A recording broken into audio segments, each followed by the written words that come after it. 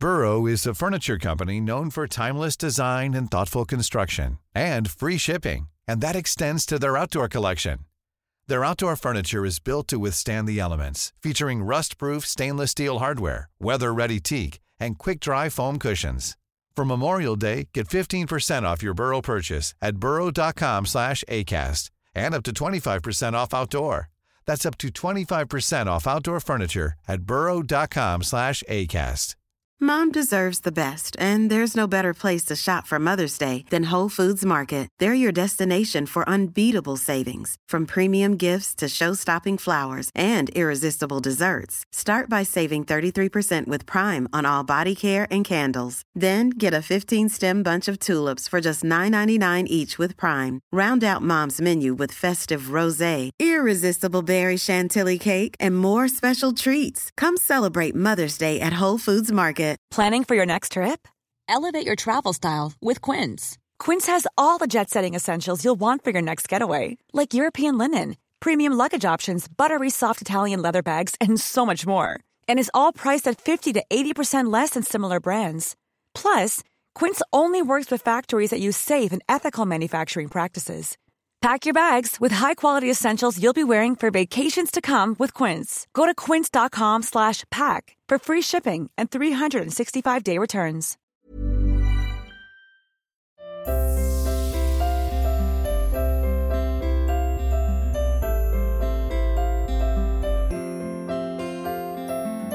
I'm Sheila Shoiga, and welcome to Ready to Be Real Conversations, the podcast series where I chat to people of all walks of life. Some names you'll recognise, others you might not, but my hope is that these conversations will at times inspire, challenge, educate, comfort, or simply entertain you. This week I chat to actor and comedian Mario Rosenstock. When you meet someone, is your gut instinct always, you know, they're good until I see otherwise? Yeah. But that's a great quality. I think it is as well.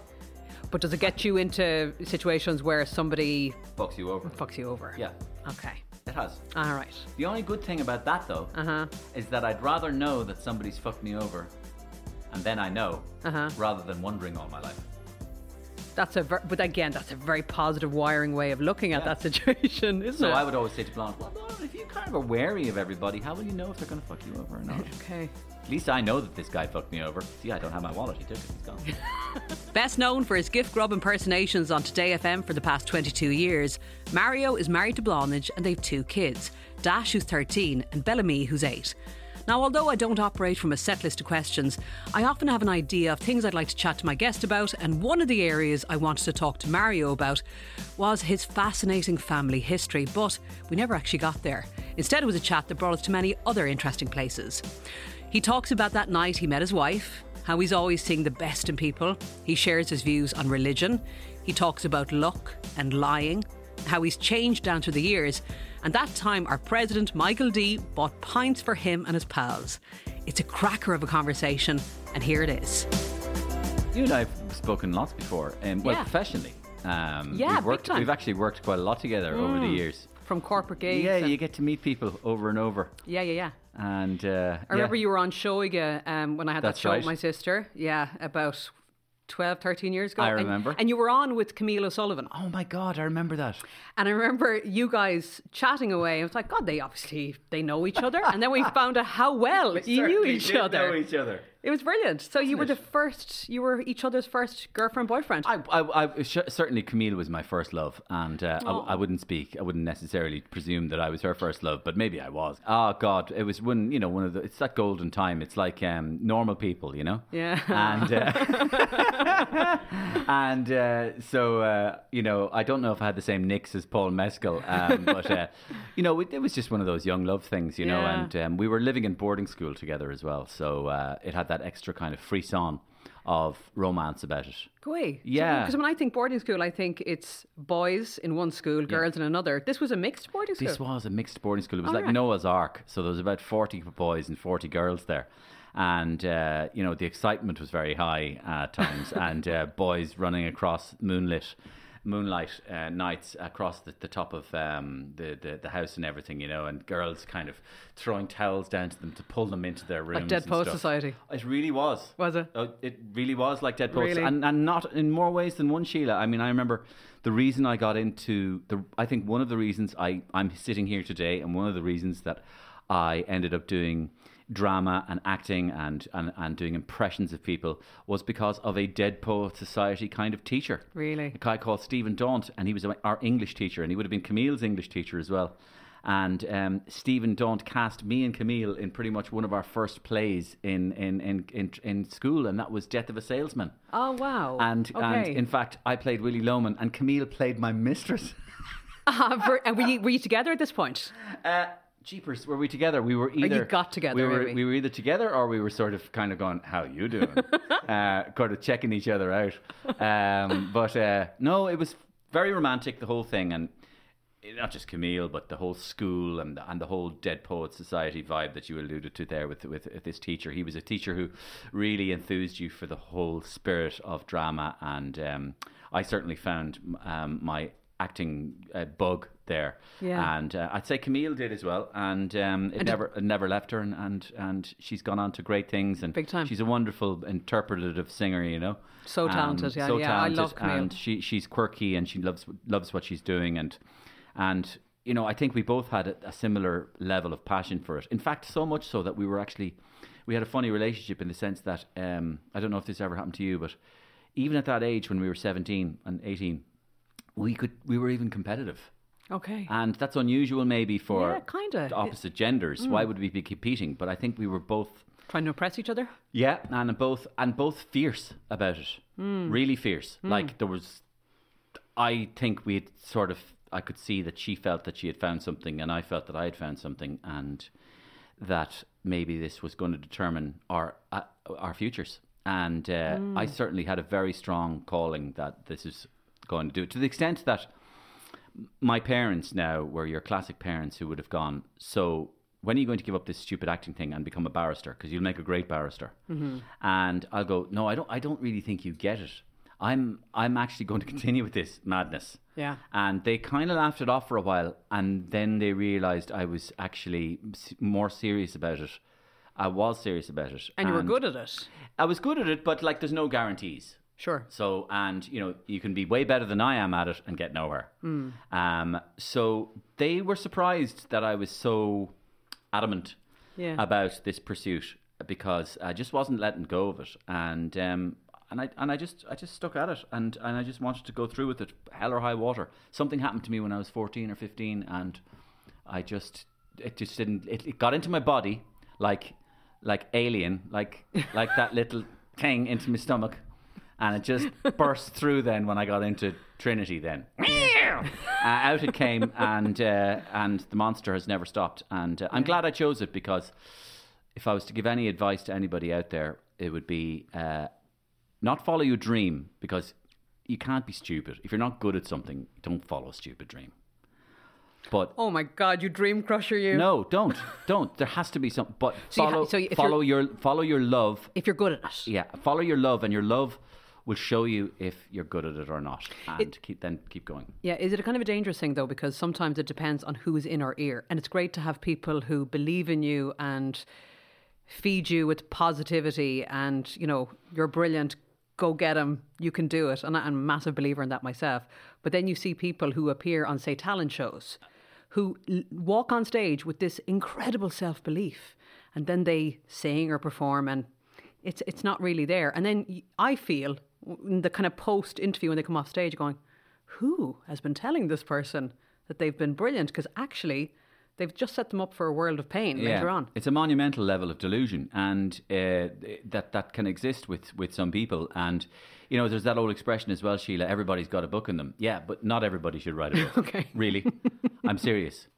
We should not all write a book. Okay. Only about 10% of us should be writing books, not 95%. The rest of us should just shut up. There are a lot of book writers out there. Yeah, but there's enough. And not everybody has a book in them. Okay. You know what I mean?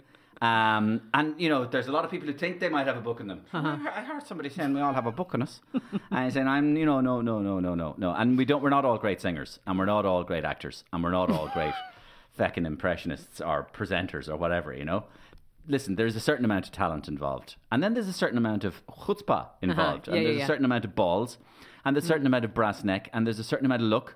I mean, if I was to attribute any of the good things that have happened to me in my life, as you older you get, you realise that there's a sliding doors situation going on in life the whole time, and that it's all down to luck, whatever happens to you. Yeah. Really it is. I mean, the biggest thing that can happen to you is that you love doing what you do, and you do what you love. Whether you attain any degree of success or not is often down to luck. Do you know what I mean? Yeah, and they usually say as well that it's about being prepared so that when that opportunity comes along, that you're ready for it. That's right. And Steve Davis, I remember the snooker player. Everybody used to go like, God, Steve Davis, he's a lucky bugger. And the reason he was lucky was because he was so bloody good that he actually ended up getting most of the bits of luck as well. And it's part of what you said there, that he was always there or thereabouts, knocking on the door in a break or in a tournament, that his talent meant that if there was any bits of luck to be got of a run of the balls, he'd often likely get it. Because it's exactly as you said, keep being prepared, ready for the door to open. And is that what you've done? I've tried to do it as best as I could. I mean, I haven't been as, especially earlier in my life, I wasn't as applied as I thought I should have been. I've met people who were more applied than me. I was passionate, and I was digging it, and I was loving it, and I was working all sorts of hours, but I was also throwing it away. I mean, I drank too much, fooled around too much, a bit arrogant. I thought I was better than I was. Mistreated people at times. Didn't take enough advice. Thought people were stupid when they weren't. Didn't listen to them enough.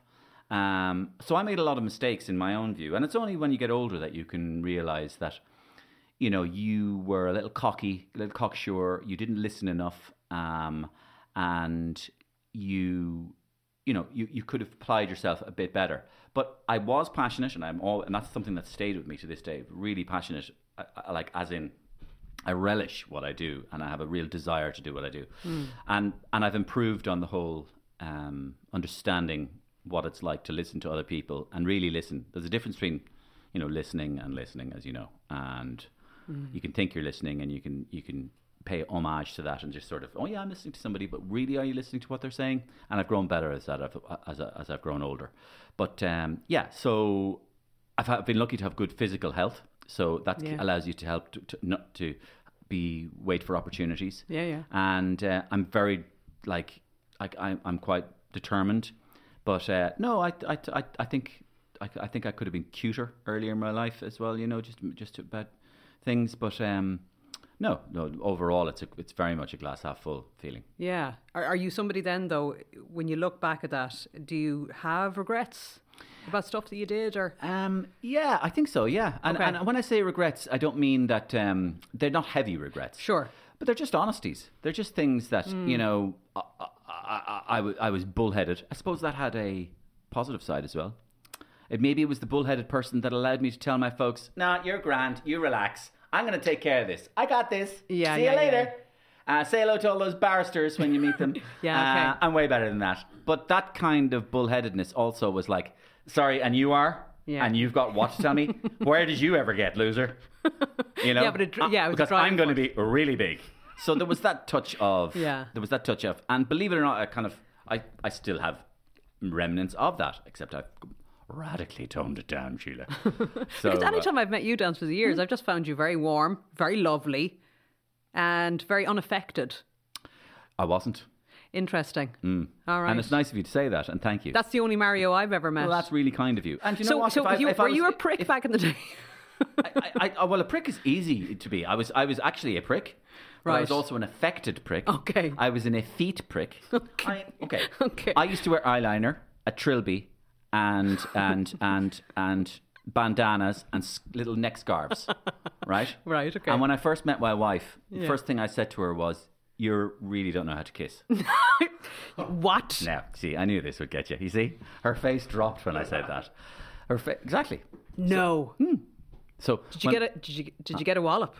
What was the reaction? Her face just dropped and went, who the fuck is this creature? Yeah, prick. Who's this guy? I mean, So now, I'd be raging. In fairness to me now, I was about 25. Right, okay.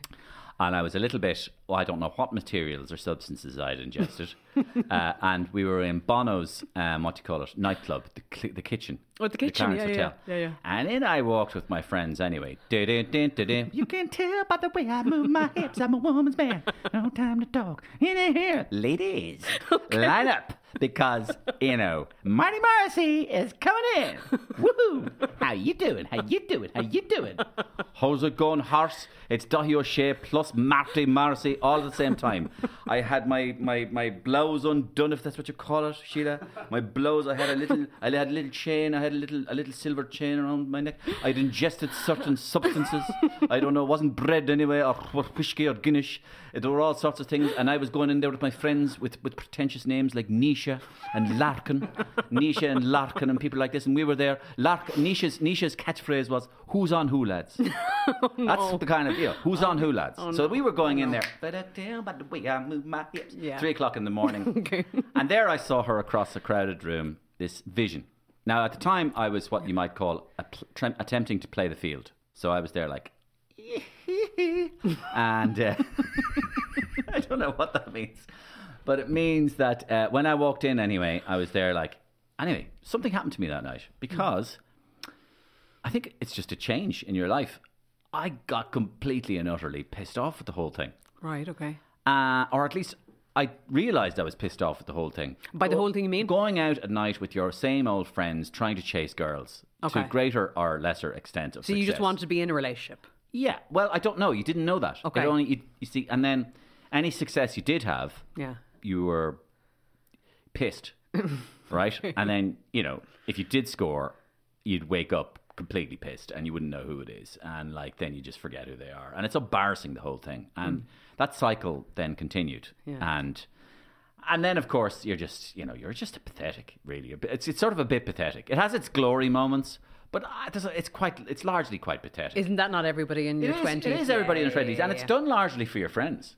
Yeah. It's not even done for yourself. It's done largely as a way of communicating with your friends to keep up. And to almost, it's a rite of passage. We do it together. Yeah. Oh, anyway, and I tried my best anyway. So anyway, we're back in the kitchen. Back in the room. And then this night, anyway, I was across the crowded dance floor, literally, I'm no joke now, across the crowded dance floor, I saw this vision. And she was wearing a kind of an Angora a white Angora top, sort of short sleeves. Yeah. And a brown suede skirt. And it was tiny brown suede skirts, like really slimline. And I just thought she was beautiful. And then she locked eyes at me across the crowded dance floor. And for all the world, it was Vivian Leigh looking at me. Right. And I absolutely adored Vivian Leigh all my life growing up. And Gone with the Wind, Vivian Leigh. Yes. Would you know what happened then, Sheila? We actually started walking towards each other on the dance floor. I can't remember what was playing. And the first thing we did was kiss. I swear. That's like something out of a movie. It is. And we didn't even say hello. That is, I mean, yeah, but that's so you possible. were like magnets. Yeah, no, it's and you kind of knew it was going to happen as well. So, really? Yeah, because the eyes had already given ourselves away. Yeah. So you're walking close. Everybody else is dancing around, and you're walking close to somebody. That takes serious confidence for both of you, I think, to have the balls to kind of go, here I am. Our serious amounts of bread and Guinness and whiskey and all the ingestions and the Brussels sprouts or whatever that was popping into me that night. So, or that too. But did you kiss her first, or did we both sort of kissed at the same simultaneously? And then I said, "You're a terrible kisser. Jesus. Come on over here." Like what a disastrous first line. That's outrageous. That's outrageous. I mean, so she went, "What?" Yeah. I brought her over to the side and we started talking. And I think she basically thought, "Who's this lad? He is a bit of a lad. He's a bit of a feckin' fright, this fella. I'll give him a few minutes because he's a bit of comedy." What the hell? So anyway, we ended up exchanging numbers, and that was it for the night. And then 2 weeks later, we met up again, but we didn't. We were so that we had to be brought by our 2 friends who were with us on that night because we couldn't recognize each other. Okay. Okay. So we were chaperoned by my friend Nick and her friend Sophie. Yeah, okay. And Nick is there. I think that's her over there. Are you sure? And then Sophie was obviously going, I think that might be him over there. And we were pushed together like cattle in Martin Market. And they're like, come on off, you 2. And then they all go, and we kind of go, so anyway, whatever I said that night, I'm really sorry. And whatever. And so we began dating. Yeah, cool. And then she went to America for 3 months. And and I rang her mother. And this is back in the 90s now. So this is all the cliches where you ring the number and the mother picks up the phone. So like you're incommunicado, you know. And so anyway, she came back in September, and somehow we managed to, I called her again or something, and we managed to get back together. And she said at that time I was wearing blue velvet pants and a sparkly blue T-shirt, which I called the darts T-shirt. It was my darts face. Darts. As in throwing darts. Throwing darts. So I wanted to dress like darts players. Because that is a look to work towards. Do you remember in the late 90s there was a kind of a trend among young men to wear velvet pants? Yeah, I do. So it was velvet, a lot of velvet going on. Yeah. So that was it. So listen, this all goes back to the conversation that we were having, Sheila. So Mario, were you a bit of a prick? Yeah. So I think so. Yes, the answer was yes. And then, so did she change your ways? She did. You settled down? She didn't change my ways. She really liked me the way I was. For all the prickness. Yeah, okay. She actually still liked me, and she liked the spirit or spunk that she thought was there. Yeah. And because you're obviously just messing. When you said that, I wasn't. You see, of course I didn't mean it, but like, you know, I mean, this is what I mean. I was a bit of a ticket, like,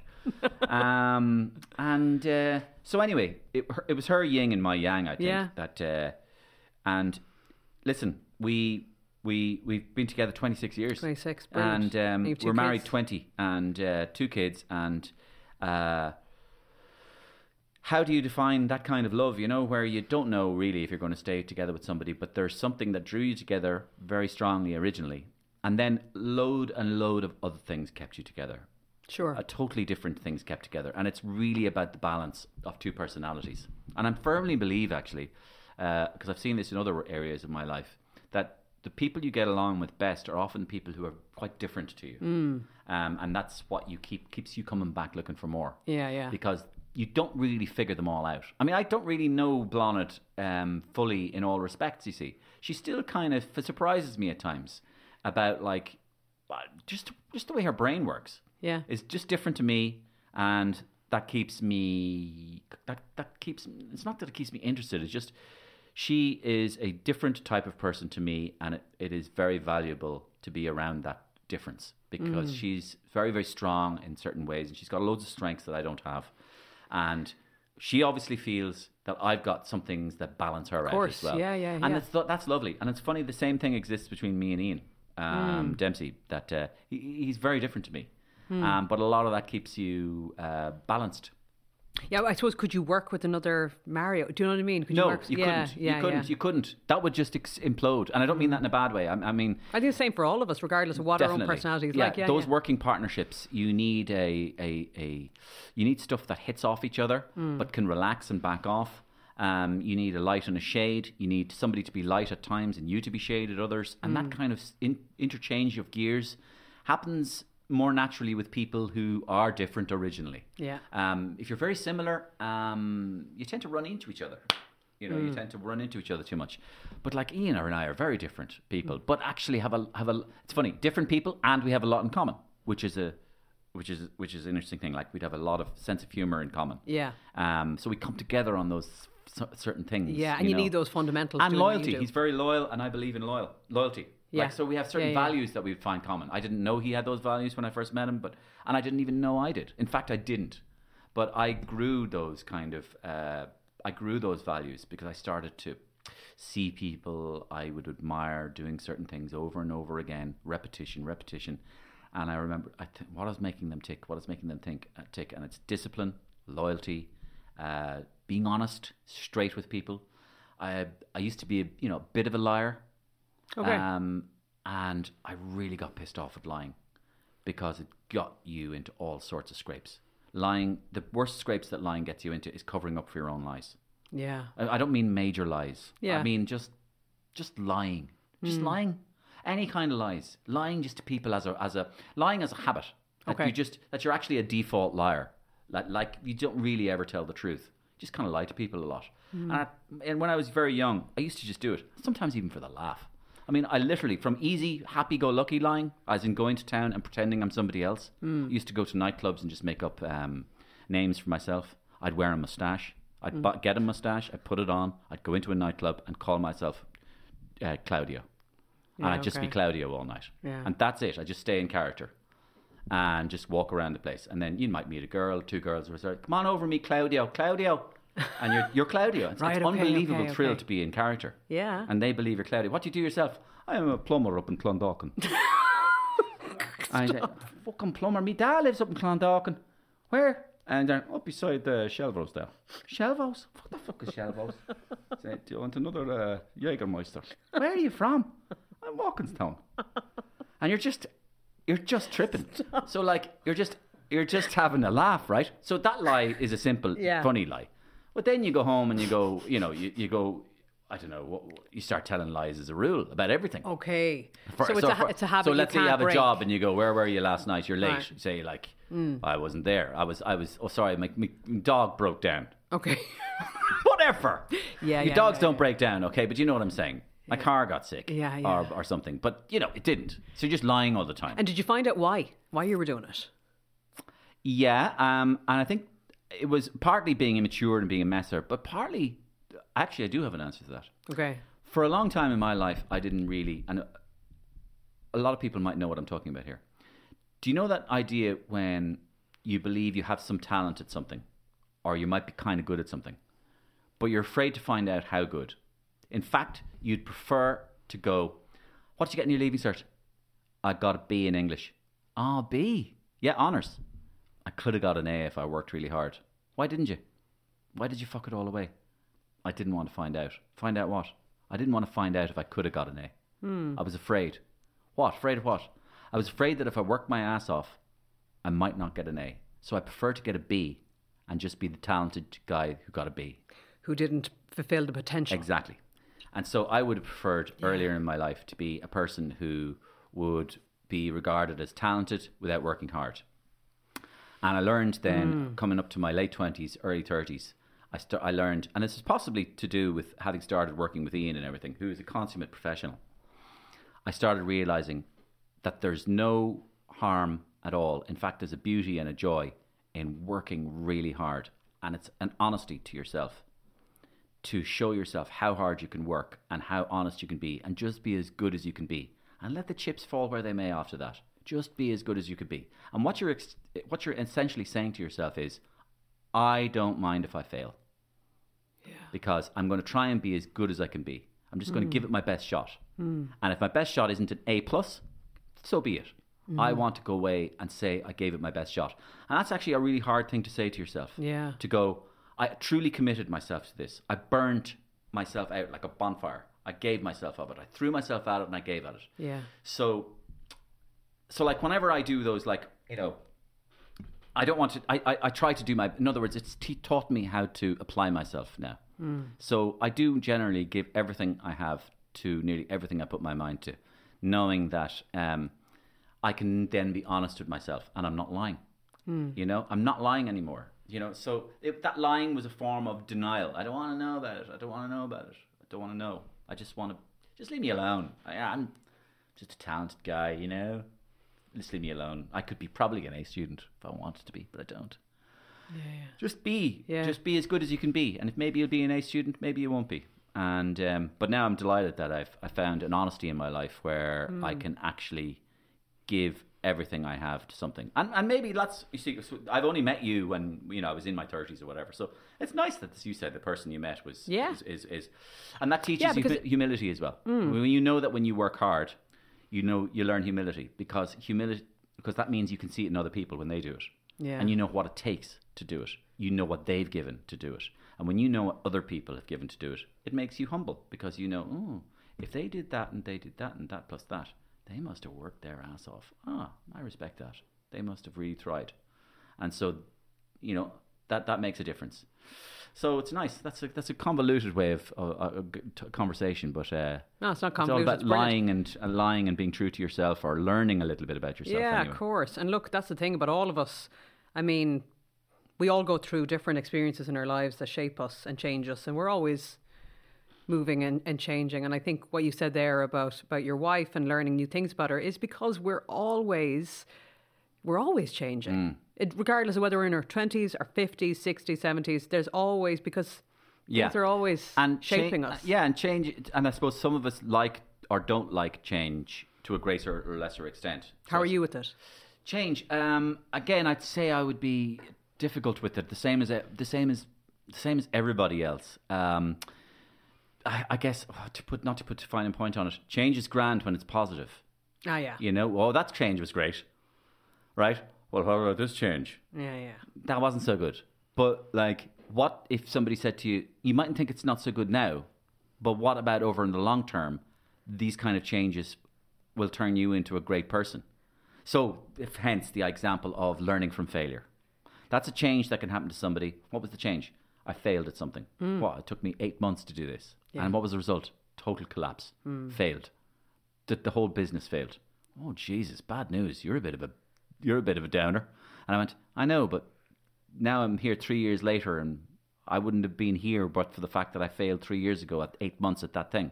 It turned me into the person I am. So I guess change is all about how you look at it. Yeah, because I was going to ask you, what was the thing or things that happened, because you speak about the older version of you, or the you when you were younger versus the man you are today. I definitely think, and I don't mean to overestimate any relationship, but I definitely think meeting Blonde was the making of me. And when I say that, I say I could have easily been an alcoholic, sort of, kind of drug taking, dilettante, dabbler, and the worst thing of all, as I alluded to earlier on, I could have been great.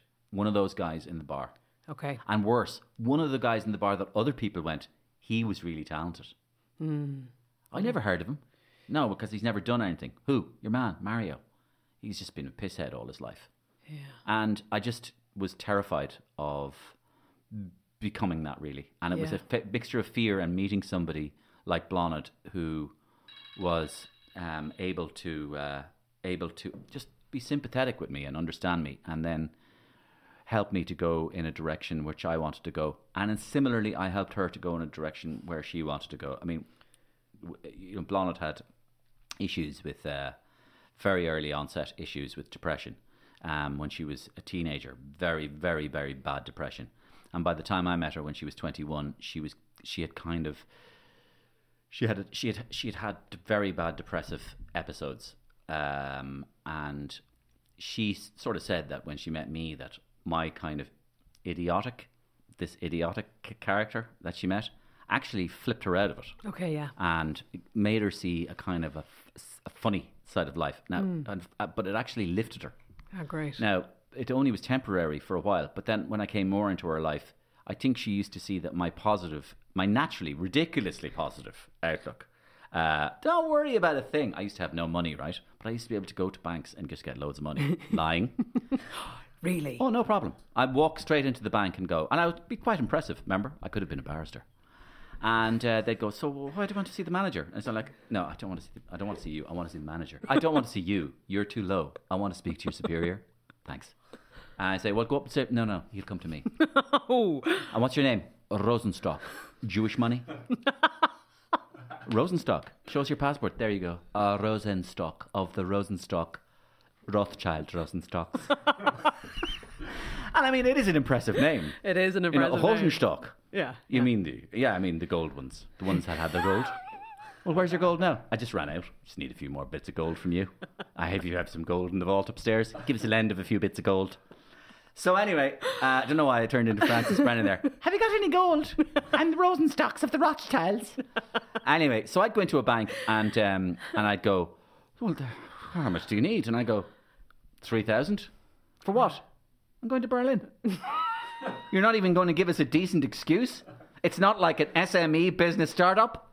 Fuck you, that's for plebs. I want to go to Berlin and get my rocks off and take some drugs. And then they'd go, well, here you go, you dirty boy. And I'll pay it back to you at some stage when I'm a famous actor. And Blonde, I come out of the bank and she goes, that went badly, didn't it? I went, I got the money. Let's go to France. Let's go to Paris and have a weekend. She goes, are you serious? Oh. So, okay, it wasn't like that every weekend. Well, you had the crack. But I certainly was able to. I certainly was able to do some things like that. Yeah. And did you have to pay the money back? Did you pay the money back? You did. Okay. At one stage, I think I was paying for one of those ones about 10 years later, even though it was only about $3,000. Yeah. I was still paying for it about 3 years later, 10 years later. Yeah. So I knew that sometime, if ever I did any good at something, I'd get plenty of money to pay it back. Yeah. So 3,000 isn't much. So at the end of the day, when you're, if you can pay it back, but so it was that kind of mixture between being kind of crap and being brilliant as well. Yeah. I was kind of a mixture between a total fool and kind of slightly pulling something off.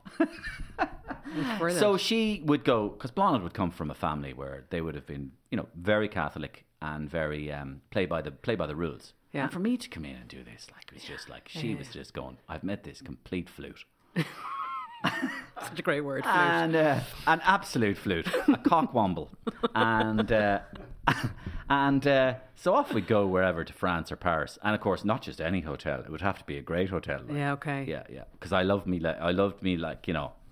me 5-star and all this. Yeah. So would you like, would it be gone? The money would be gone that weekend. Oh yeah. No worries. Boom. Yeah. Done. And so that was a bit of fun. And so that was just. But so anyway, she would have thought that I was. She would have thought that I was that kind of. A little bit of optimism in her life. Yeah, but that's great. You had such a positive force in her. And she was a balance for me because I was exactly. Obviously, slightly deluded in certain aspects. Do you believe in fate, destiny? That things have a path, things are meant to happen, and we're just along for the ride?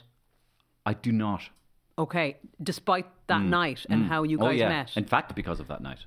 Tell me. I don't believe in fate or destiny at all, and that's something that's something that I suppose you can change your mind about as you get older in life. But you're rock solid in this. I mean, you've crossed your arms. You're like, boom, no, I am not for turning. She's reading my body language. Yeah, I am. I'm not for turning. I'm. Don't talk to me about this destiny thing. I met fate yesterday, and I told him to fuck off. And Johnny, it's Mario. It's fate here. Fate, I told you to fuck yourself years ago. But you and me, Mario, we had a good time together. Me, you, Destiny, the lads. Yeah?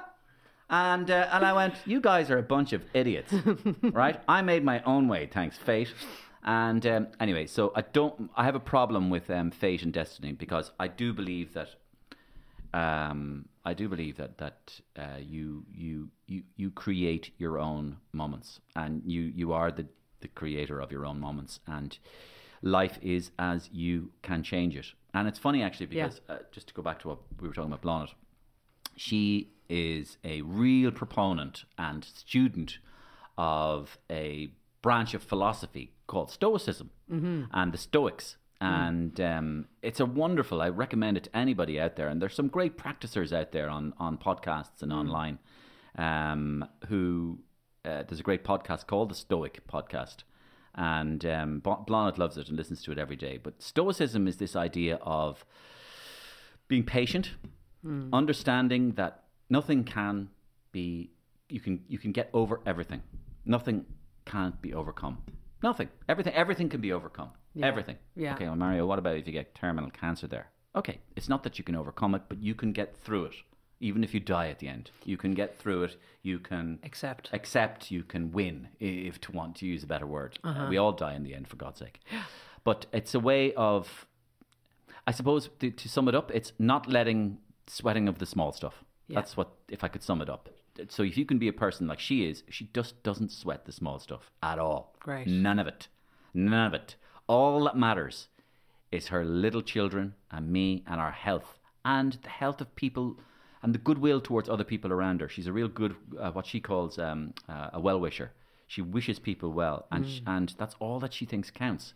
And that's all you can give in life and care about in life. You know, your fucking Tommy Hilfiger this and your Land Rovers and Range Rovers that. It's just, if you can see that as a bit of fun, Yeah. And that's all it is. If you're lucky enough ever to have those material goods in your life, a nice house or a holiday in Monte Carlo or something, they're just a bit of fun. They don't matter a damn to anybody. And believe me, they just don't matter a damn. All that matters is your personal, mental, physical health and the health of your children and the health of the people around you that love you, and your friendships with people, and what you give. And anyway, to answer your question, I don't believe in fatalism at all, because you can be an active proponent in changing everything that happens to you at any one time. If you walk out of that building, you can turn left or turn right. And when you turn left, something different is going to happen. But it's you that's going to turn left, not fate that's going to make you turn left. You are going to turn left. I think it's easy for, and that's, it's something that as well I've not struggled with, but the whole idea of religion as well, I've just grown more skeptical, more skeptical about it as I've grown older and older and older. Just this idea of fairy tales. Yeah. And for me, it's, I hate the word atheism, but, because atheism is such a negative connotation of, well, Ray D'Arcy here, you don't believe in anything, you don't believe, I don't not believe in God. I'm not just saying there's no God, I'm not just saying I don't go to church, I'm saying I do not believe in God. I'm not God. There's no God. There's no God. There's no God under the table, there's no God on top of the table, there's no God beside the table, there's no God. No God. Is that okay? No God. So it sounds so negative when you say it like that. But actually, Ray is maybe onto something, because there's just, for me, and for anybody out there who's offended by this, please don't be offended. It's just my personal opinion. It's a fairy tale. Mm-hmm. There's no Old Testament guy in the sky with a beard. And if there is, listen to Stephen Fry on him. Why would any person, a man, he's not a woman, by the way, he's never a woman, why would a man castigate and criticize you and tell you you're bad and tell you that you're all going to hell and tell you that when you were born you were wrong, you were stained, you were beaten and bad the minute you were born as a baby? When you lay there in the cot, you were a shit baby, you were stained by original sin. What kind of a monster would tell you that? And as Stephen Fry said to Gay Byrne on This Is Your Life, on The Meaning of Life, yeah. This Is Your Life, what kind of a God would kill thousands and thousands of babies from Ebola or HIV? Nah. So for me, it's a makey uppy fairy tale thing. You are the God. But is there a difference between, we've gone from now fate and destiny to religion and faith? Yeah. Can you separate both? Yeah. Can you have faith in something else, but it not be religious? Yes. You can have faith in people. Yeah. I have faith in people. Big faith in people. Huge faith in people. I have faith in my own talent. I have faith in me. I have faith in other people. And I believe other people can save me and save themselves. And we can save ourselves from all sorts of madness and disillusion and temptation, to use a religious allusion.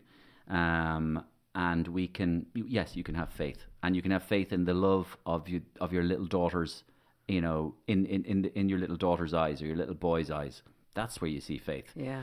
So you don't need an Old Testament God to be told faith. The more and more I think about it, the more I was thinking it was put in our lives to control us.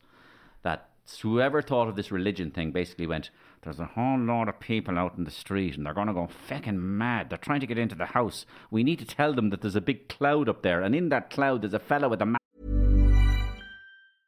Quality sleep is essential. That's why the Sleep Number Smart Bed is designed for your ever-evolving sleep needs. Need a bed that's firmer or softer on either side? Helps you sleep at a comfortable temperature? Sleep Number Smart Beds let you individualize your comfort, so you sleep better together. J.D. Power ranks Sleep Number number 1 in customer satisfaction with mattresses purchased in-store. And now save 40% on the Sleep Number Limited Edition Smart Bed for a limited time. For J.D. Power 2023 award information, visit jdpower.com/awards. Only at Sleep Number stores or sleepnumber.com.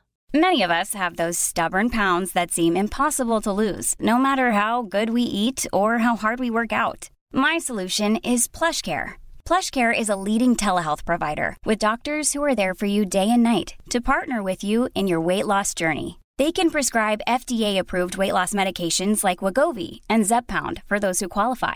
Plus, they accept most insurance plans. To get started, visit plushcare.com/weight loss. That's plushcare.com/weight loss. Hey there, it's Michelle Norris. I'm host of a podcast called Your Mama's Kitchen. When I travel, I'm usually looking for a way to find a taste of home when I'm not at home. And one of the things I love to do when I am at home is entertain. And Airbnb allows me to do that. When I was in California recently, I rented a house that had a great kitchen. And when we were sitting around the table, we were all thinking, we're in someone else's house. Someone could be in all of our homes as well. If you have a home, but you're not always at home, you have an Airbnb. Your home might be worth more than you think. Find out how much at airbnb.com/host. Magic wand and he'll fuck them all up if they come into the house. Don't let them in the house, Josie. Tell them the man is in the cloud with his magic wand. Get out! Get out! Get out! The man will come with the cloud. And a wand. They've all run off down the street, Josie. They're scared shitless. The man in the cloud story works really well. Yeah. You know, so there is no man in the cloud. You know, there's no man in the cloud. It's just us, and we are our own gods. And God is within all of us. God is inside us all. God is inside us all. The power to be good and the power to not be good. And we have the power and ability to choose ourselves whether to be good to each other and to ourselves. Importantly, because we can't be good to anybody else if we're not good to ourselves. So that's my views on it anyway. And I know that that's not compatible with everybody else's. This is why I'm on your show. I get you. I get you, and I think there'll be plenty of people listening that will as well. Yeah, but I don't want to ram my opinions down anybody's, because I have the greatest of respect for people who do. Sure. Did you grow up in a religious house at all? Yeah, averagely. You know. Okay. You know, go to church, go to mass every Sunday. And Catholic. Catholic, yeah. Go to Mass every Sunday, stand outside the back of Mass, get the Sunday papers on the way home, and then sin. Yeah. Sin as quickly as possibly and as quickly as you can after getting home from Mass. Because the earlier you sin, the better. You know, the more sins you can commit before you have to go in and say sorry for them next week. So, and, you know, if you committed too many sins, just run into confession and finish yourself off. You know, go to town on yourself. Father, I just fucked up royally this week. I cannot wait until you go in on Sunday. No, Father, I really did a lot of lying this week. In fact, I don't think I'll be given... She won't even give me fish on the Friday. Mother won't even give me fish on the Friday. It's no food at all, Father. Because I just committed so many sins. And my grandfather did it as well, Father. I saw him committing sins as well. You're only meant to commit your own sins. Forget about everybody else's. Father, they're all doing it. Everybody's sinning. There's not enough church masses for us all, Father. We're all bad people. So I just think you need to be honest with yourself. I did allude to earlier something kind of almost religious earlier, and that was the idea of lying. Yeah. I realised I was lying too much in my early life. Just casual lying. Stupid, bad lying and good lying. Just funny lying and stupid lying. And that's religious. You knowing that you just stop the lying, man. Just be true to yourself. Be true to people. That's a religious idea. To be true to yourself. It's a Christian idea. To be true. To be good to other people. Do unto others as they would. That's something I believe in 100%. Yeah. To be treated as you would like, you know, others to treat others as you would like them to treat you. Yeah. That's fundamental Christian tenet, which I would totally buy into, and I love it. So there's a lot of lovely things about Christianity, but it's more You're more of a New Testament man rather than an Old Testament. If you had to choose. Of course, yes. And I'd be more of a Christian person sure. rather than even a Catholic person. Yeah. Because I fundamentally, I probably believe more in Protestantism from what I know about it than Catholicism, because Protestantism has much more of the work ethic and Calvinism and this sort of idea of working hard and deserving something and work being pure and clean, whereas Catholicism kind of goes, there's a little bit of magic involved, you know, you can send a few envelopes here and there, and, you know, God, Jesus will take care of it. And you're there, but I didn't work that hard. It doesn't matter. Just give that to Eamon. Eamon will give it to Des. Des will pass it back to Richie. Before you know it, we're all hunky-dory. Well, now I have to go to confession again, Father. Yes, that's what it's for. Okay. Oh, dear. Right, so I kind of prefer the other ones. Yeah. Protestantism. And I love the whole, you know, Islamism and... you know, that's just been so bastardized by the media and the world we live in. You know, almost the word Islam is perceived by some people to be a bad word. You know, I mean, it's such a beautiful idea, Islamism and you know, Buddhism. You know, even more beautiful. You know, just the most beautiful, peaceful things in the world. So religions have a lot of lovely things about them, but they're flawed as well. Yeah. When you said you see God in your kids, well, you know what I mean? I'd love to talk about your kids because I know you have a boy and a girl, and Dash is 13, and you told me that Bellamy is 8 today. She's 8 today, yeah. We've had our birthday party 3 times today. Oh, lovely. There's 3 birthday parties. 3 birthday parties today, yeah. So a big cake. And it's a lockdown birthday for a kid is hard. Yeah, it is. But like, we're also a captive audience. Yeah, sure. Yeah. And there's nothing better than a captive audience. You know, she's had us for about 20 hours. Yeah. That's why there's been 4 birthday parties, actually. It's been another since I spoke to you last. Whereas if this was a normal year, when will Daddy be home? He won't be home later. He's got 15 meetings and 25 area people to tell him how great he is. I said, so will Daddy not separate my birthday? He will be. He'll be home. And then I'm home at like 5 to 10. I give her a little kiss on the head and go to bed. Yeah, pity. Yeah. Well, now I've been home all day. It's great. I've celebrated. She had McDonald's for lunch on a Monday. Brilliant. Chicken nuggies. Yeah. For lunch on a Monday. Balloons came. Ding dong. Balloons came at 1, right on time. The 8 and the blue balloons. Roller skates then came out. And all the presents, and so she's delighted. So as I say, she has a captive audience, and she's delightful. Are your kids like you at all? She is, yeah. She is, okay. Yeah. So she's early Mario. Is she? Yeah. Is she? She's an absolute ticket now. Ticket being a nice word, and I mean that about me, not about her. So she's got a bit of spark in her. Okay. A little bit of the madness. And she doesn't want it necessarily. And we don't teach her drama or say, do you want to do drama or you're going to be a little She has it though. Right. She has this performance thing. It's a performative thing. And it's not necessarily look at me. It's more wait and you see what I can do. And I can turn this into that, and she'll get up and do a kind of she'll do our characters like. Great. Yeah, so she'll do that imitating thing. Right. Which I do. Which I've always done, and she did. That's exactly how I started doing it. It's a power thing. It's a power thing? Yeah, it's a power thing, yeah. Go on. No, it's a power thing. It's always been a power thing. It's a power grab. So, all right, yeah, it's a power grab. Tell me more. Doing impressions of people from where I come from and doing characterizations has always been a power thing.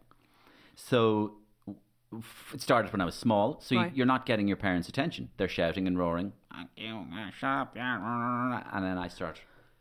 I get their attention, that size, and I start walking like him across the room, age 5, hands in the pockets, sort of half stumbling, and I put on an Eastern European accent, which he sort of had. Okay. And she's there, he's doing you. Yeah. And suddenly they're shutting up and they're looking at you. Right. You then have controlled the room. You have changed the entire configuration of the room from them arguing with each other about themselves to talking about you and staring at you.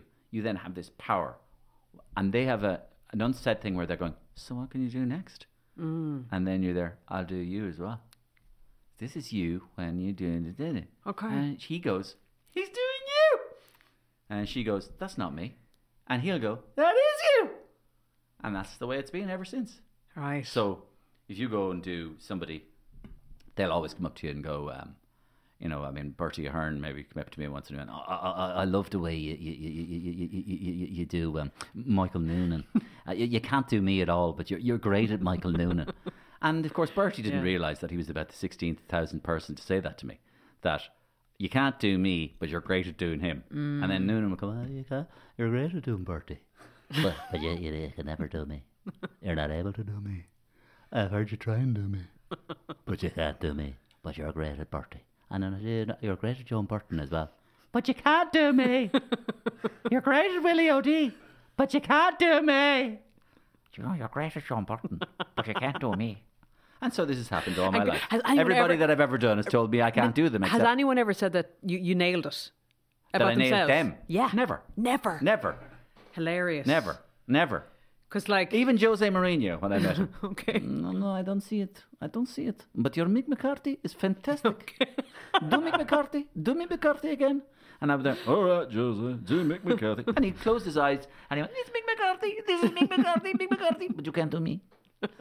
So he's the same. So, what O'Keefe Duffy. Do I actually sound like that, buddy? And I went, Yeah. Because I don't think I do. Tireland. I pronounce my tires extremely well. So people don't think you can do them, but they think you can do everybody else really well. They must go around wondering, I wonder what's made him such a good impressionist if he can't do me, but he thinks he can do me. The point is that people don't recognise themselves in themselves. Yeah. So it's like when you first heard your voice on tape, you went, that's not me. Yeah. That's the first thing you said. Absolutely. And everybody else went, no, Sheila, it is you. That's how you sound. That is how you sound. And the tape recorder is basically going, That's how you sound, Sheila. if tape recorders could talk. I'm fucking, if I had a penny to give me to every fucker who said that doesn't me. I've been in this business now for years. I'm a tape recorder, all right? I'm a fucking tape recorder. I do this for a living, and believe me, that's you, Sheila. That's you. And I don't know why I come from Laois. They don't usually make tape recorders in Laois or Longford. So I have to talk about Roy. Yeah. Because obviously he's such a key part of your success, and you know, Aikino being the huge success that it was. Yep. I was in the last incarnation of Aikino. Oh, yes, that's right. Were you Sophia? I was the Sophia character. It was the best fun I had. Yeah. Wasn't the crowd reaction to it great? That was brilliant. And the crack. It was fantastic. But and I've interviewed the man and I've met the man twice, and you've been in that situation. Is that really surreal when you meet somebody as iconic as Roy? It is, yeah. There's no question about it. I mean, for me particularly, because he sort of invited us to interview him, which was totally bizarre. Yeah. So for years we just wrote it off as we'll never meet him anyway, especially after the way we've ripped the piss out of him for years, and stories that have come out about, I mean, it was in books and things, how he was on the way over to Saipan and he was fuming, his eyes were dark and his eyes were black, and he wasn't in a good place on the way over. And so Shay Given just decided to take out his ghetto blaster and took out a CD of Radio Roy. No. And in front of everybody, he put it on, and everybody could hear was, welcome back to Radio Roy. Obviously I earn 100 grand a week at the end of the day. And everybody looked around and just went, Shay, you're going to be assassinated. Oh Jesus, yeah. Shay, you're going to get 3 bullets through the head, But apparently, in the book, as it says, Keane giggled away, and apparently that, and then but everybody, he got everybody the joke, went, didn't he? Yeah, of course he did. But the reason he got the joke is because he's as smart as a whippet. Yeah. And he understands the idea of poking fun and satire. Totally. And so he's really smart. Like, you can see it. He's a real media. He's a player. He's a player. If Keane is in a room, he can pick up. He's box office. He is, but he can also read rooms. Yeah. And he can read vibes. Yeah. He's a vibe merchant. Like yesterday, the way he did that thing about Liverpool. He went viral again last night. Did he? Okay. Every time he appears on Sky, he goes viral. And then the only other time he goes viral is when he's not on Sky. Because everybody's basically saying, I wish Roy Keane was here. So last night he goes viral again about Liverpool, beaten 4-1 by Manchester United, by Manchester City. Yeah. And it looks like their season is over. And Keane, an inveterate Manchester United man, he goes, I don't understand Liverpool, I think they're bad champions. Bad champions. I mean, that is a great line. Yeah. Because that is digging deep. It is, That's going to a place that, would hurt. Basically, Liverpool wait 30 years to be champions, play the kind of football that everybody kind of agrees was a dream, that Harlem Globetrotter stuff. And then this year Keane goes, I think they're bad champions. Bad. Yeah. And basically what he was alluding to was the idea that real champions wanted again the next year, and that they didn't have the want. And therefore he went, there's something bad, rotten even. And I think it's brilliant the way he found the button to press. Yeah. So he finds it. He's great. He's a great pundit. Yeah. He's one of the best pundits there's ever been. Yeah. Because of his intelligence. He's razor sharp. But it's a shame though. Because are you like Roy as a person? No, not at all. At all? I don't think so. No, I would say we would be very different as people. Do you think so? Yeah. Yeah. He is. But you're highly intelligent. You can read a room well. You know what I mean? I've seen you do gigs. I've seen your prep beforehand. I've seen you get up on stage and have an audience eating out of the palm of your hand within seconds. So you vibe. You know what to do, what to tap into. Yeah, but I think that he's maybe not as a person. He's more maniacal and driven, and okay. I think at this stage I could back off slightly and just go, Roy, give it a break, will you? Yeah, okay. And you go, give it a break? What the fuck are you with your stupid voices? out here to do a corporate for Super Value. We're here with Musgraves at the end of the day.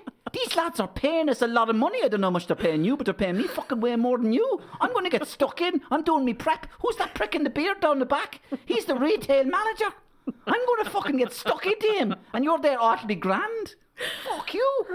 You know, so like Roy would... I said, okay, Roy, listen, it's just a gig. I'm going home at the end. Going home? I'm staying here for the next year working on these bastards. So, like, you know, I just think his intensity is he's also, I think... I think he's damaged, you know, in my view. I just think, you know, in some way he's damaged, you know. I think that there's a lot of shrapnel that has damaged him over the years, and it's made him funny, but you know. Do you not think that's part of the gig? What gig? The persona, the Roy Keane persona.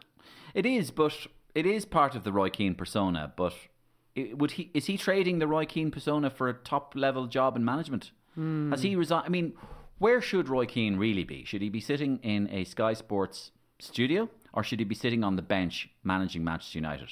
Well, we know what the answer should be. I mean, I'm not saying he deserves to manage Manchester United, but I'm saying in an ideal Roy Keane world, that's where Roy Keane would have been, managing Manchester United. But he's not. He's nowhere near managing Manchester United. He's nowhere near managing Leyton Orient. You know, there's nobody he's going to be managing soon. And I wish he was, because I'd be one of those people that still think he has something to contribute because of his razor-like intelligence and his aura. He has a Paul O'Connell aura about him. He is Paul O'Connell. You know, Paul O'Connell and Roy Keane have a lot in common. Yeah. Now, I think it's fair to say, if you wanted to pick somebody that had something in common with Roy Keane, don't say me, say Paul O'Connell. Yeah. Because they're both, you know, aura people with great sporting achievement and aura. And so Roy would prefer to be there, you know. He's good fun watching as a pundit, but like, you know, this is not where he would choose to be. Yeah. So I prefer to see him managing, you know, and he probably doesn't. He only probably has a little bit of a chance left, you know. There isn't that long left, like before people go, okay, you're 54 now. Where next? You know, you're 54 and you're still a juvenile manager. You know, I mean, by the time Jose Mourinho was 45, he'd won the Champions League. You know, so I'm just saying that. Or 46 or whatever, but you know, so Roy, I prefer to see Roy in management, you know, but look, I started doing Roy Keane in 2000, the year 2000, which is 21 years ago. Yeah. And I remember, you know, wondering, imagine if somebody had told me you'd still be doing Roy Keane 21 years later. Obviously, you'd say, come on, give me a break. I won't be doing this 21 years later. I won't be doing it 5 years later. And Roy Keane, God knows what. But he's such a mesmeric media character for all of us. For all of us who don't even like football. People who don't even like football know Roy Keane. They love him. They love him because he's magnetic. Yeah. He's charismatic. He's watchable. He's TV. He's box office, as you said. Yeah. And there aren't that many people around like that. No. You know, and there aren't that many people around in a world where more and more of us are terrified, perhaps, about what we might say that might finish our whole careers. People like Roy Keane are happily and largely seem to be immune. Yeah. Now I think I've always been interested in that whole idea about being cancelled, and when are you going to get cancelled? And we're only one sentence away from being rubbed out. That doesn't apply to all of us. It doesn't apply to J.K. Rowling, who's said so many things that would normally get other people cancelled. But she's so personally wealthy and powerful that there are people who can withstand it. Roy Keane, damage is done, isn't it? Damage is done, but no, they can withstand it. Okay. There are people who can withstand it. And Roy Keane is another one. Part of it is being very personally very rich, well off. You can afford to tell people to fuck off and just go, I don't need your gig. Fire me, cancel me. Yeah, fuck you. Whereas if you're working for the BBC and you're an early morning jock and you say something about transgender, you're gone. There's no way back. Yeah. Does that ever cross your mind? Yeah, it does. Does it? It does. Yeah, it does. So do you censor yourself then when you're writing your material? Do you have to sometimes rein it in? I wouldn't say rein it in. I mean, luckily I'm on the humour I do at 8:15 in the morning. Yeah. Is more nod and a wink, and more gentle satire. It isn't coruscating. Sure. It isn't coruscating satire. I'm not going to do sketches about, our Irish people's attitude towards abortion, or I'm not going to use, provocative language about homosexuals in an effort to attract attention to myself coming up to the 2015 referendum.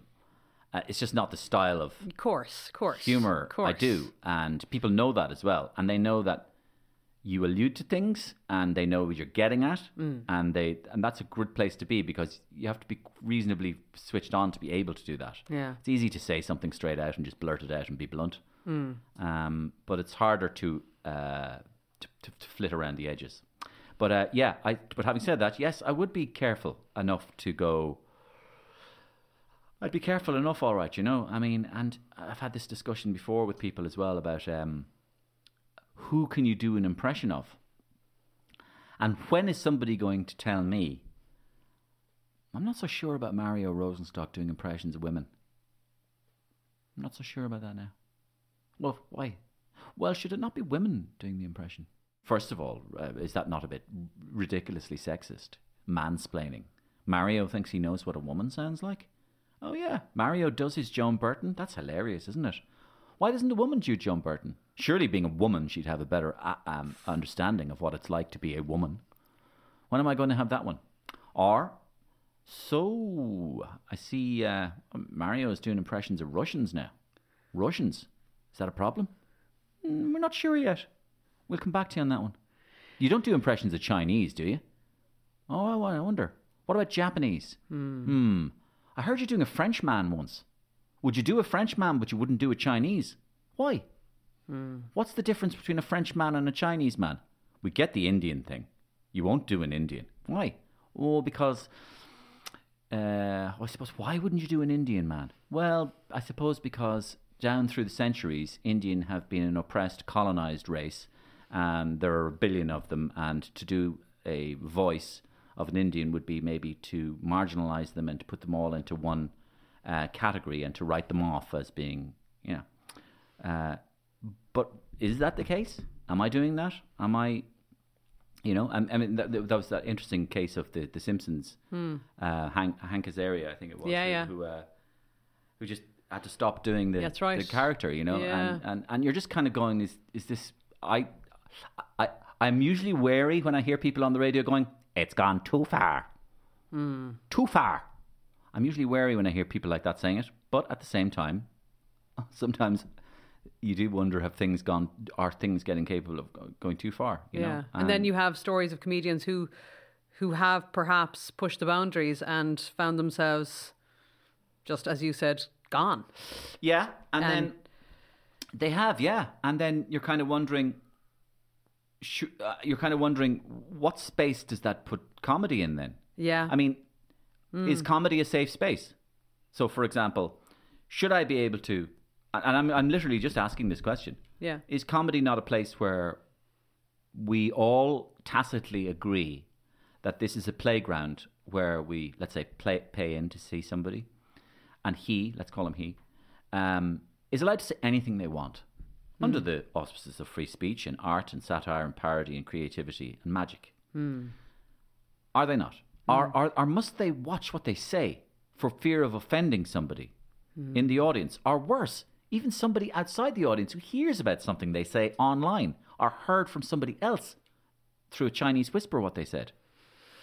That would be very worrying for me. Very dangerous. Very worrying for me. And now, very restrictive. Very restrictive. And because comedy is a place where, as many people you have heard, it should be a place for pushing boundaries.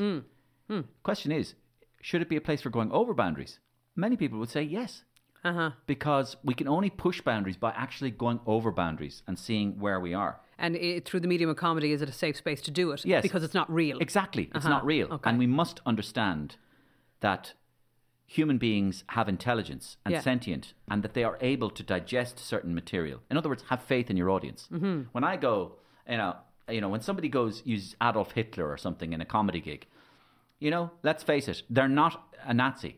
They're just using something to demonstrate an allegory or a picture. for people for the purposes of comedy. And you've got to ask yourself, if somebody is a homophobic Nazi in a movie, are we not allowed? Will somebody eventually say, "I'm afraid that characterization should not be allowed in the movie"? But the character clearly states he's a homophobic Nazi. What is he meant to be? He cannot be played other than being a homophobic Nazi. Yes, but it's offensive. Yeah, no, but I know it's offensive, but that's what he is. Yeah. It's a piece of art. Yeah. So we go down that road again. Yeah. So where do you go with that? Now, having said that, there's another side to this, and that is slightly outside of comedy, and that's into the political arena or the social arena, and that is, should we have the right to say anything we want to say at all? Let's take America, for example, under the basis of free speech. And I suppose as I get older, I kind of go, no, we shouldn't. So, for example, I don't believe in hate speech. Mm-hmm. So, for example, Marjorie Taylor Greene, the congresswoman in the United States from Georgia, should not be allowed, should not be allowed necessarily to incite hatred.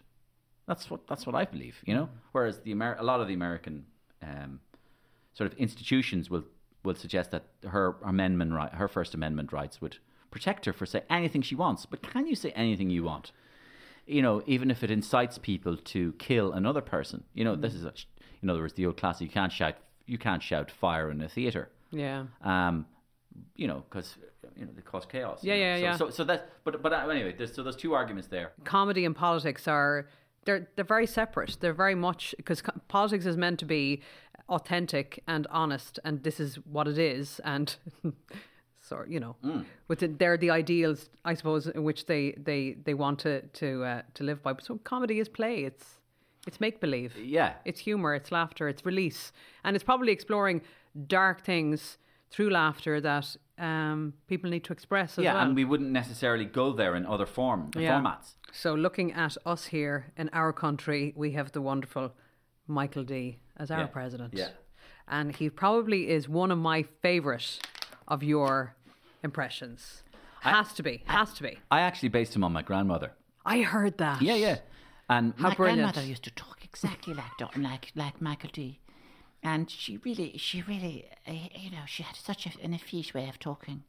And it's an artistic way, it's a delicate way. And it's a kind of a sympathetic way as well, where but even by the nature of what you're saying, you are understanding the other point that the other person is making. And so there's something intrinsically empathetic about the way he talks, and deeply artistic, in the sense that he doesn't expect that you're ever going to interrupt him, that his conversation is going to have a flow, and that you would not dare interrupt a poet, because poets are about to launch into their next thing, and they're looking up into the sky as they talk, so they're not even cognizant of the fact that you might go, we're running out of time here, Michael D. How dare you? Running out of time? I'm speaking, thank you very much. You wouldn't say that to Seamus bloody Heaney, with his bloody hole work or whatever, digging holes or whatever he talks about. My poetry is superior in every way.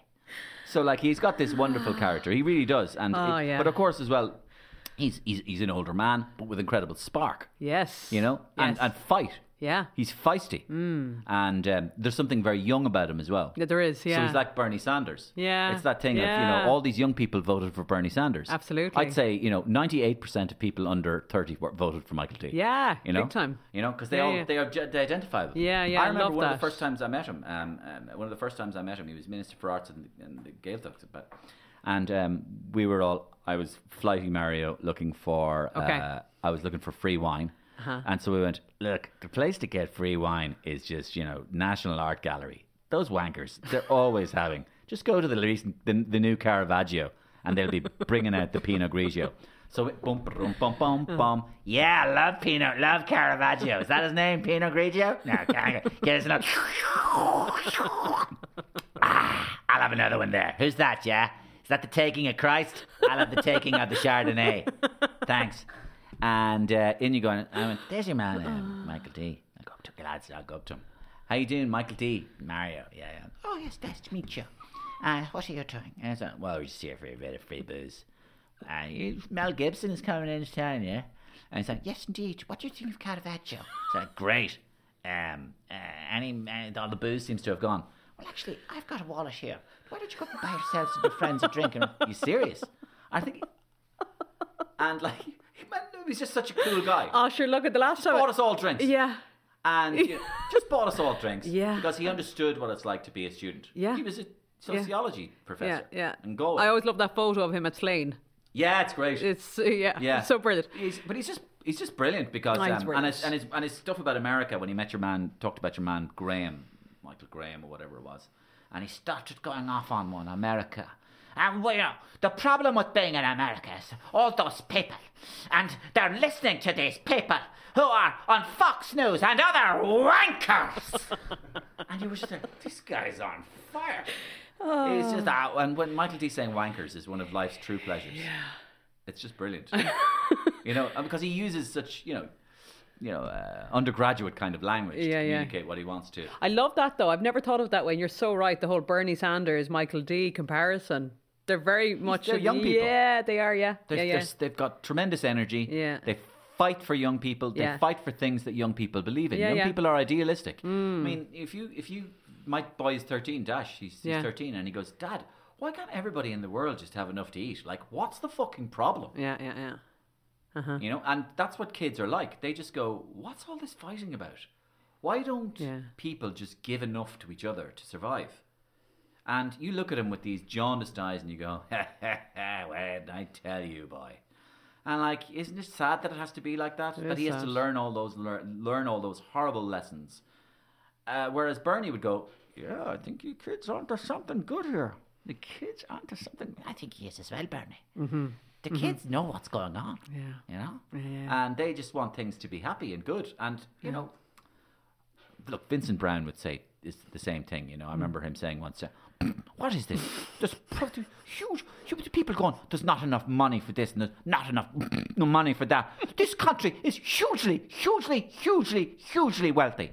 We have more money. OECD. There is 243 billion euro in savings in this country. Where is the money? And why aren't people being redistributed and given the money? Why not? And it's true. People go to Ireland, and I think we still have a hangover from the 80s that we think we're poor. Yeah. Ireland is loaded. Ireland is loaded. Ireland is a rich country. It is, but people listening now might not feel it in their own little bubble. No, they're not. Right now, because they don't have the money. I get because they're not being given the equal chances. Ireland is a rich country. Is that just, are we programmed to have this kind of poverty consciousness? You're right about that in another way, but what I think one of the problems is that we're a proto-America type of country. We have John F. Kennedy and the Pope on the mantelpiece. Yeah. And that means two things, America and Catholicism. Mm-hmm. And both those things have fucked this country up because we are a tiny little wannabe America, where we go like, oh, I'll just jump in there now and create my own little business and I'll feck all the rest of the people out of their houses and I'll build a 4-story fucking car park. I'll build a car park the size of a fucking thing. It's like, and then you turn into Christy Moore or something. I'll build a car park, and I'll sing about the car park. Oh, there's this multi-level. And you're just there like going, why you think and developers in this country, oh, he's a developer, he's great, he's a developer. Developers are okay, you could say we all need money makes the world go round, trickle down economics and all this sort of stuff. Jesus Christ, I mean, all these guys buying all these apartments around Ireland and sticking them, nobody can buy them, they just have to rent them, and the rent is going up, and they're precluding people from being able to own their first house. And I'm 27 years of age and I'm earning 35 or 40,000 a year, and I'm with a girl and she's earning 35 or 40,000 a year, and we can't afford a fucking house. Listen, what kind of a country are you living in when you both have really good jobs and you can't afford a house to live in? That's wrong. Yeah. This is what we're like in Ireland. Proto-America. And America is the same. You're a teacher in America, a teacher, a great, honourable, noble, fantastic job, one of the best jobs in the world. Americans can't afford to live on their salary as a teacher. They need to get a second and sometimes a third job to pay the rent. 3 jobs and a teacher. Yeah. That's madness. That's madness. And that's what Michael D and Bernie are about railing against. Yeah. That madness. Yeah, it is. You're living in America or Ireland, these hugely beautiful, rich countries, and a teacher can't afford to live. That's disgusting. Yeah. It's disgusting. And I don't like living in a country like that. We shouldn't have to. And I also want to live in a country that when I walk down the road and a man on the other side of the street falls and hurts himself, I want to be in a country where I can see the ambulance come along and I'll know that he will be taken into hospital and his leg will be fixed immediately and I'll be paying for it and he'll be paying for it and we'll all be paying for it. Mm-hmm. Not it's every man for himself. Kind of bollocks. Yeah. Like in America, where, they're looking for your credit card number before you can get your spleen taken out. What kind of a country is that? Yeah. You can't claim to be a first world country or a civilized country where you don't take care of each other. Mm-hmm. You have to take care of each other. And if all of us just take care of each other around us, around this area, and people do that everywhere in the world, it would be a much better place to live in. Self-explanatory. Yeah, and this is the kind of theme that's run throughout this whole conversation. You've been talking about this the whole way long. Can I ask? Give of your best. Yeah, give of your best to what you're doing, and give of your best to other people. Put your best foot forward first, and look people in the eye.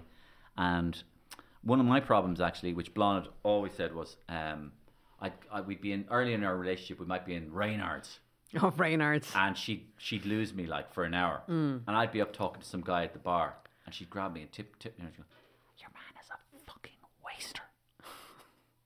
Jesus, Mario, what are you doing talking to him? And I think he's really nice. Mario, he's a fucking asshole.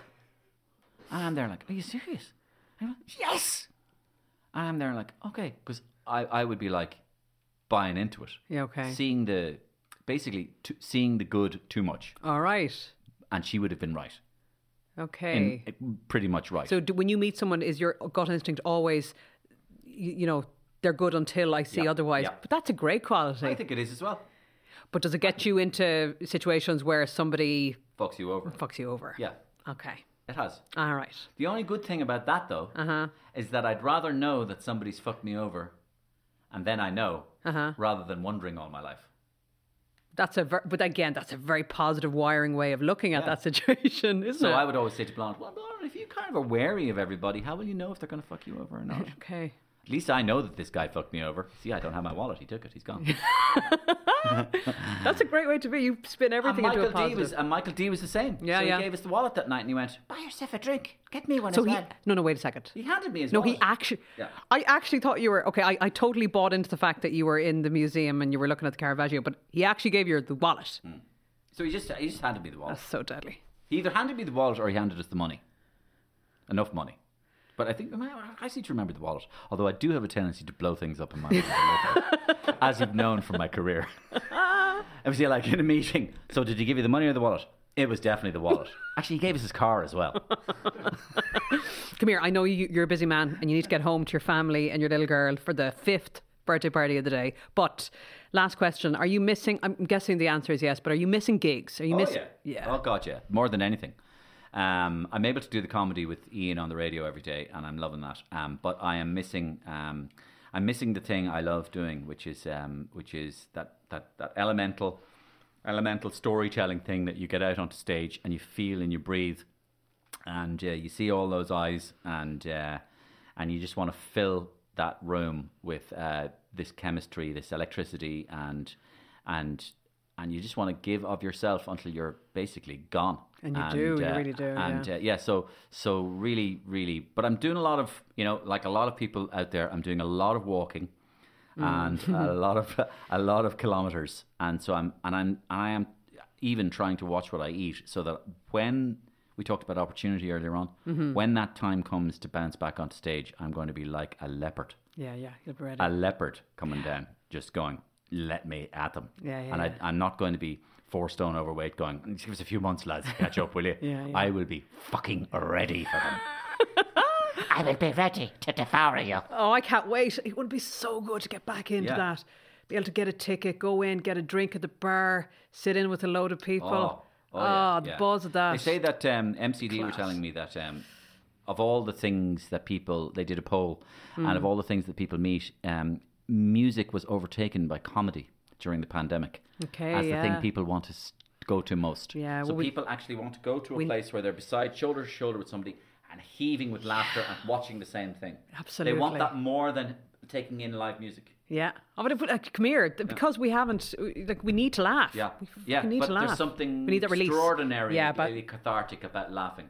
I mean, together. if you've ever been in that room which you have, the room where you're laughing, you're laughing during a comedy show, for example, but then on another night, some woman at the back starts laughing, and then for the next hour during the show, the whole audience is gone laughing at her whenever she starts. Just that peculiar thing of every night is different. Yeah. And then she becomes the star of the night, and then eventually I'll go down to her or whatever, and I'll bloody pluck her out.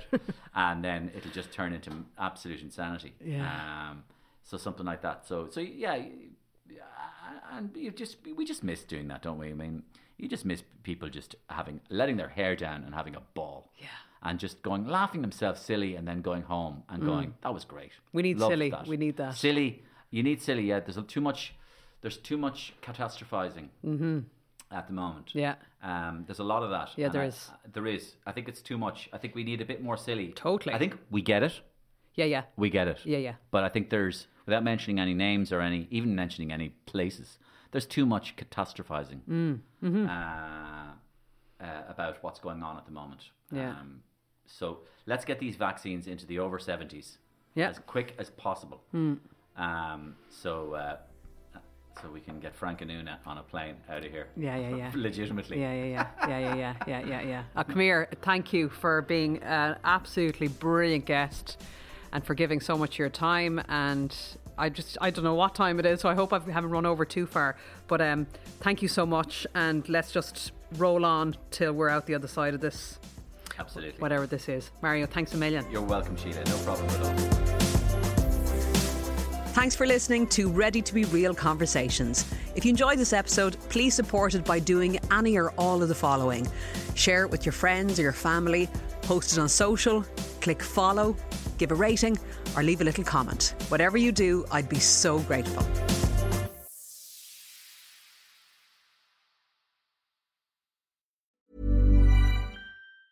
Mom deserves the best, and there's no better place to shop for Mother's Day than Whole Foods Market. They're your destination for unbeatable savings, from premium gifts to show-stopping flowers and irresistible desserts. Start by saving 33% with Prime on all body care and candles. Then get a 15-stem bunch of tulips for just $9.99 each with Prime. Round out Mom's menu with festive rosé, irresistible berry chantilly cake, and more special treats. Come celebrate Mother's Day at Whole Foods Market. Even on a budget, quality is non-negotiable. That's why Quince is the place to score high-end essentials at 50 to 80% less than similar brands. Get your hands on buttery soft cashmere sweaters from just $60, Italian leather jackets, and so much more. And the best part about Quince, they exclusively partner with factories committed to safe, ethical, and responsible manufacturing. Elevate your style without the elevated price tag with Quince. Go to quince.com/upgrade for free shipping and 365-day returns. Planning for your next trip? Elevate your travel style with Quince. Quince has all the jet-setting essentials you'll want for your next getaway, like European linen, premium luggage options, buttery soft Italian leather bags, and so much more.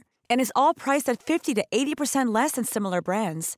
Plus, Quince only works with factories that use safe and ethical manufacturing practices. Pack your bags with high-quality essentials you'll be wearing for vacations to come with Quince. Go to quince.com/pack for free shipping and 365-day returns.